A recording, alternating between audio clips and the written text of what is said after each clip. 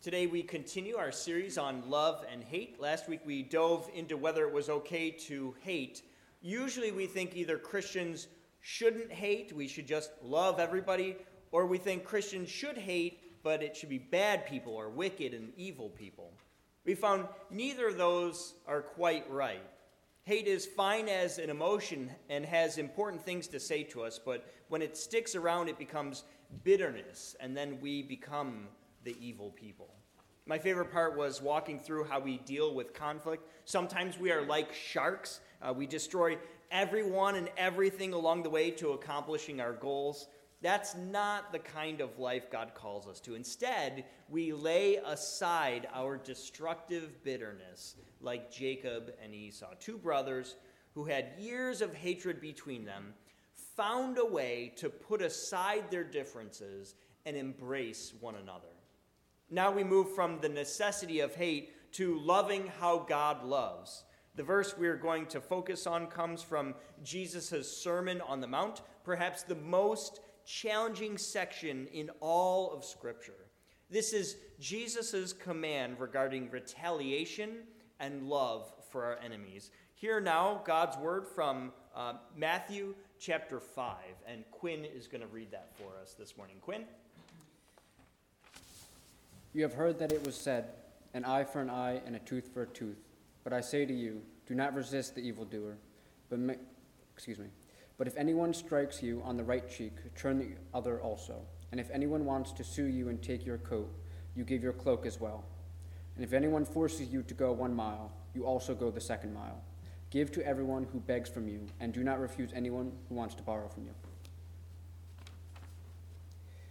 You have heard that it was said, you shall love your neighbor and hate your enemy. But I say to you, love your enemies and pray for those who prosecute you, so that you may be children of your Father in heaven. For he makes his sun rise on evil and on the good, and sends rain on the righteous and on the unrighteous. For if you love those who love you, what reward do you have? Do not even the tax collectors do the same? And if you greet only your brothers and your sisters, what more are you doing than others? Do not even the Gentiles do the same? Be perfect, therefore, as your heavenly Father is perfect. And from Leviticus chapter 19, verse 18, you shall not take vengeance or bear a grudge against any of your people, but you shall love your neighbor as yourself. I am the Lord. I invite you to join me in our response. The word of the Lord for the people of God. Thanks be to God. And if you'll join me in our prayer of preparation, may the words of my mouth and the meditations of our hearts be acceptable in thy sight, O Lord, our strength and our Redeemer. Amen. Amen. Quinn, you may be seated at this time. It's going to be a little while, all right? Ready for the journey? Here we go. There's a story from a few years ago about a 13-year-old girl who gets bit by a shark. She lived in New Zealand, and the attack happened while her family was out on a camping trip at the beach. Now, this young girl wanted to remain anonymous, so we'll call her Joy for this story. Joy had gone for a swim with her friend when the tide was really far out. She was only in waist-deep water when she essentially walked right into the shark. This might get a little intense for some of you, so be warned. She says the animal was so powerful it was like walking into a freight train. The shark bit into the side of her, a few inches above her hip, and was thrashing back and forth. She describes it like the way a dog gets a bone and shakes it back and forth. The reason the shark is doing this is because it wants to drag her under the water. She says it happened 3 times. She was knocked down and she got back up, knocked down again and got back up. But the 3rd time, she swallowed a lot of water and she realized that she might drown. That's when she says it became like hand-to-hand combat. She hit and scratched and punched and did everything she could to get the creature off of her. And it worked. Whatever it was enough to make the shark stop trying to drown her, and it let go of her stomach. She hobbled toward the shore and sent her friend to go and get help. A chunk of skin was missing. She had 2 big puncture wounds, and at a certain point, she just couldn't walk anymore, so she laid down in the shallow water. Some fishermen came along and saw her. They grabbed her and carried her onto the beach. Her parents finally arrived and drove her to the local doctor's office. It's not a hospital, it's this tiny medical office. And the doctor did what he could. He cleaned the wound, stitched together the skin that was left, and gave her a tetanus shot. And the doctor, he tells the parents this. He says, she might act a little bit strange tonight because she may be in shock. And he tells the parents to ignore their daughter and that she'll be fine. Now that's a big deal because of what happens next. Joy's mother remembers the doctor essentially saying, kids can get a little extreme about this stuff, but everything's okay. Just ignore it. The family packs up. They head back to their campsite and go to sleep in their RV. This is all on their vacation, remember. So Joy is in a lot of pain, and everyone is laying down to go to sleep. And as she goes to lay down, she begins vomiting. It's blood and something else with it. She doesn't know what it is, but she feels like her body is on fire. She wakes her parents up and tells them this, and that she feels like she's burning up. And they tell her, go back to sleep. You'll be fine, just like the doctor said. All night long, she's vomiting. She's feeling feverish. She starts to struggle to breathe. Later on, they found out what was happening. The shark had bitten through her bowel, and it's leaking into her stomach, essentially poisoning her. She is developing sepsis and bleeding internally while her lungs are filling with liquids. So she wakes her parents up again, middle of the night, and she tells her mom, I can't breathe. I can't breathe. And her mom tells her, mind over matter, hon. Stop your hyperventilating. And I know that seems awful that her mother would say that, but in truth, her daughter did often hyperventilate at school performances and things like that. But Joy is starting to get desperate. After trying to go back to sleep one last time, she wakes her parents and tells them, I'm dying. And they tell her to go back to sleep. Now, some of you have teenagers, and how very like teenagers to say the most extreme things like, I'm dying. I mean, how many out there have heard their teenager say that at least once? But Joy, she has no alternatives here. She can't take herself to the hospital. She's totally dependent on her parents, and they simply won't listen to her. The doctor said, after all, that she might get extreme and to just ignore it.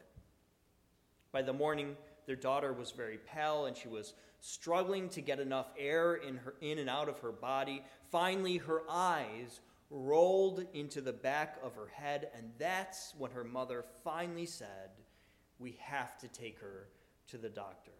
So they piled in and they drove off to save their daughter's life.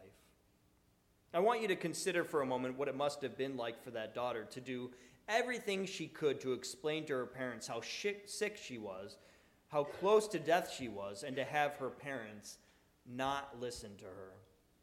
After falling into a coma and weeks in the hospital, Joy did survive, but it could have been very easy after surviving all this for her to hate her parents, to become embittered because of how they treated her at such an important moment in her life. And for the parents, they loved their daughter, and yet nearly killed her by the way they treated her. You could certainly defend them. The doctor told them to ignore her, but we expect more from parents, don't we? Yet this is two loving parents, what they did to their child. It almost makes it seem impossible that we would treat our enemies any better. Think about it. If we can hardly figure out how to treat our own children, who we love, how can we hope to love our enemies? Matthew chapter 5, as I mentioned, is from the Sermon on the Mount. It's 3 chapters of some of Jesus' most famous teachings and sayings. It's longer than any other set of teachings by Jesus, and has both the Beatitudes, blessed are the poor in spirit, and the Lord's Prayer, our Father who art in heaven. Along the way, we come to this passage that is perhaps the hardest sayings of all. One is, don't retaliate against those who hit you or steal from you, and the other is, love your enemies. Let's look at each of those for a moment. The first command is, don't retaliate against those who hit or steal. Are we really not supposed to do that? Should we not hit them back, or at least try and stop them from stealing from us?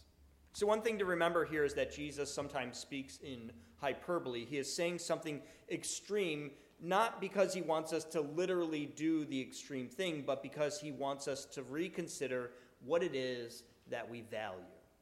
Here Jesus says, don't follow the law, which said an eye for an eye, a tooth for a tooth. That was legalized vengeance. They do something to you, and whatever it may be, you get to do it right back to them. This was the law all over the world. It's even found in the Old Testament. But it just didn't work. As Gandhi would say, an eye for an eye makes the whole world blind. So Jesus proposes a different way. Instead of retaliating, instead of fighting back, just give it to them. In Jewish history, we see what happens when people keep fighting back. Eventually, the Roman Empire has had enough from the Jewish revolutionaries and decides to send in the army, destroy Israel, and kill thousands. Jesus is saying, instead of placing a high value on your dignity, your possessions, and your wealth, how about you put relationships above all other things? Regard possessions as nothing and people as everything. Be unselfish. Love the people. Then he goes beyond even this. The Old Testament didn't exactly teach to hate your enemies, but people understood that a pious, holy person would hate the enemies of God. They would think, if you're God's enemy, that makes you my enemy. So if I fight God's enemies, that means I'm on God's side. When Jesus says to pray for your enemies, and by the way, he does not mean pray for your enemies. He does not mean by that you can pray for your enemies to drop dead. That just doesn't count, people. Jesus is proposing something truly radical here. Don't just take care of the people you love or the people you know. Be perfect like God. Be merciful. Be gracious toward everyone. It seems impossible to do, doesn't it? We can hardly get it right when it comes to the people we love. How can we get it right when it's people we hate? Despite how difficult it may be, let me try and make a case for at least trying. There's a reason we don't just show love to the people we love, but try to even love our enemies. For some, it's good enough to say, Jesus said to love them, so you want to do it. But others of us need a little more convincing. We need a different kind of persuasion. So how about this? A social scientist named Arthur Brooks says you don't have to love your enemy because it's a civic duty. He says do it because it will benefit you personally. Yep, you can help others and help yourself at the same time. If we show love to our enemies, two good things happen right away. One, we are more persuasive. We can convince them of our own position. And two, we are happier people. Imagine for a moment you are discussing something and the other person holds the opposite position from you. You could either show them contempt or you could show respect and show them appreciation. At the end of the day, which one makes you happier and proud of who you are? Showing disdain or respect? And the answer, of course, is respect. We like ourselves more when we are good to other people, even people we vehemently disagree with. So Jesus says to love your enemies, and it turns out you'll feel better about yourself if you do that.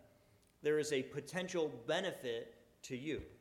If you get revenge, if you knock out their tooth because someone knocked out yours, you actually feel worse. Revenge hurts you in the long run.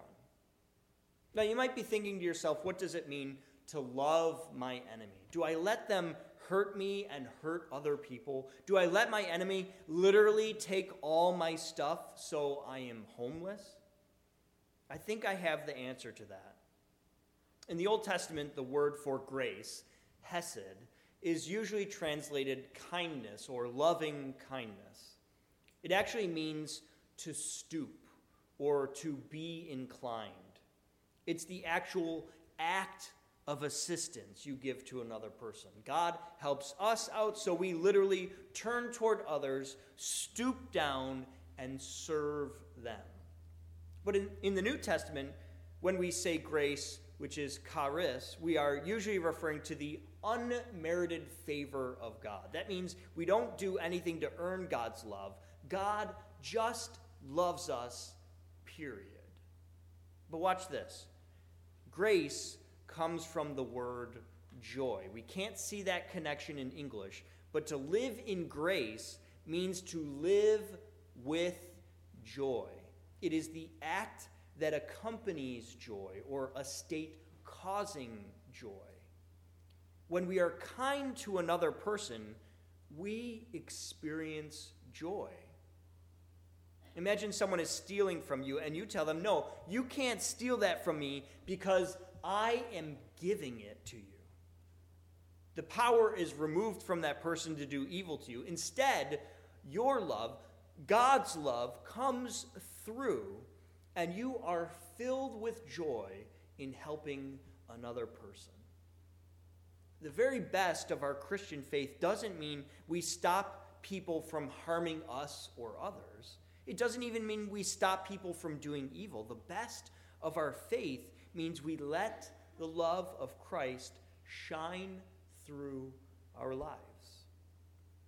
I want to end with a clip from a movie called The Mission. It's a story of a Jesuit priest who builds a mission in the 1740s in the jungles of Argentina. A man by the name of Mendoza, who is played by Robert De Niro, is capturing the native peoples and selling them as slaves. At one point, Mendoza, he ends up killing his half-brother, and he spirals into depression. And the Jesuit priest, Gabriel, tells Mendoza to undergo penance, to make up for his evil actions. Gabriel, played by Jeremy Irons, has Mendoza trek miles up a waterfall to the mission amongst the native people that Mendoza had previously captured and sold as slaves. He is carrying all his armor in a rope sack up the mountain. Be warned, there are native peoples that are not wearing very much clothing, but let's watch and see how these people respond to Mendoza's act of penance. Here it is.